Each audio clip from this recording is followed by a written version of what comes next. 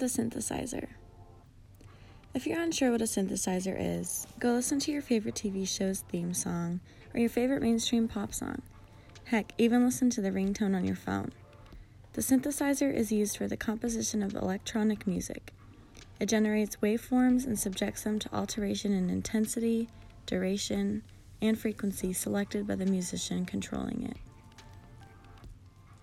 There are many types of synthesizers dating back to invention in the 1800s and rapidly evolving starting in the early 1900s. Analog and digital are the two main types of synthesizers. A synthesizer can be seen as an instrument controller rather than an instrument itself. It can be confused with a keyboard by its appearance, but it can really mimic the sound of any instrument in tons of unique sounds. The synthesizer has been around since the 1800s, but not until the 1950s did it infiltrate its way into almost all of the media we consume. Movie and television soundtracks were revolutionized after Delia Derbyshire formulated the Doctor Who theme, pioneering the impact of electronic music on the television and movie industry.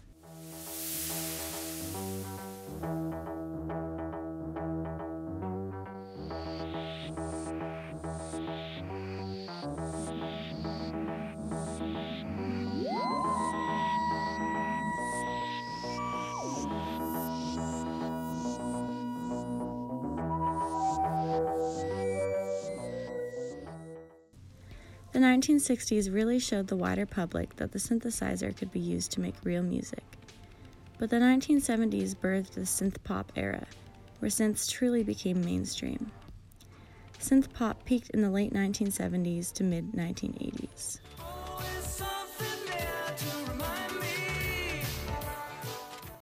But pop isn't the only genre influenced by the synthesizer. Today, you can hear the synth in soul,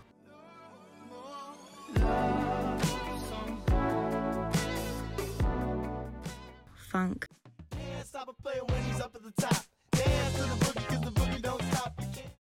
R&B,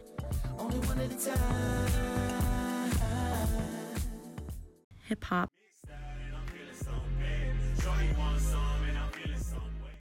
hyperpop, and EDM.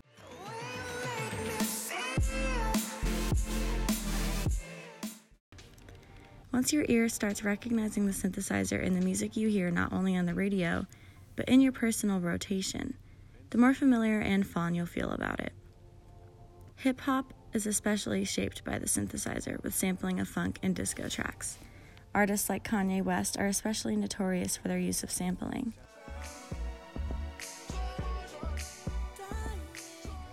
Contemporary neo-psychedelic artists like Tame Impala utilize the synthesizer to give their music a vintage feel like the 70s and 80s.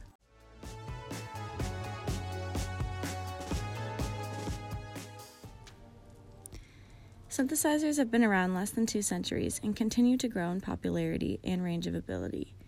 Tune your ears to recognize the sound of the synth, and soon you'll want one for yourself.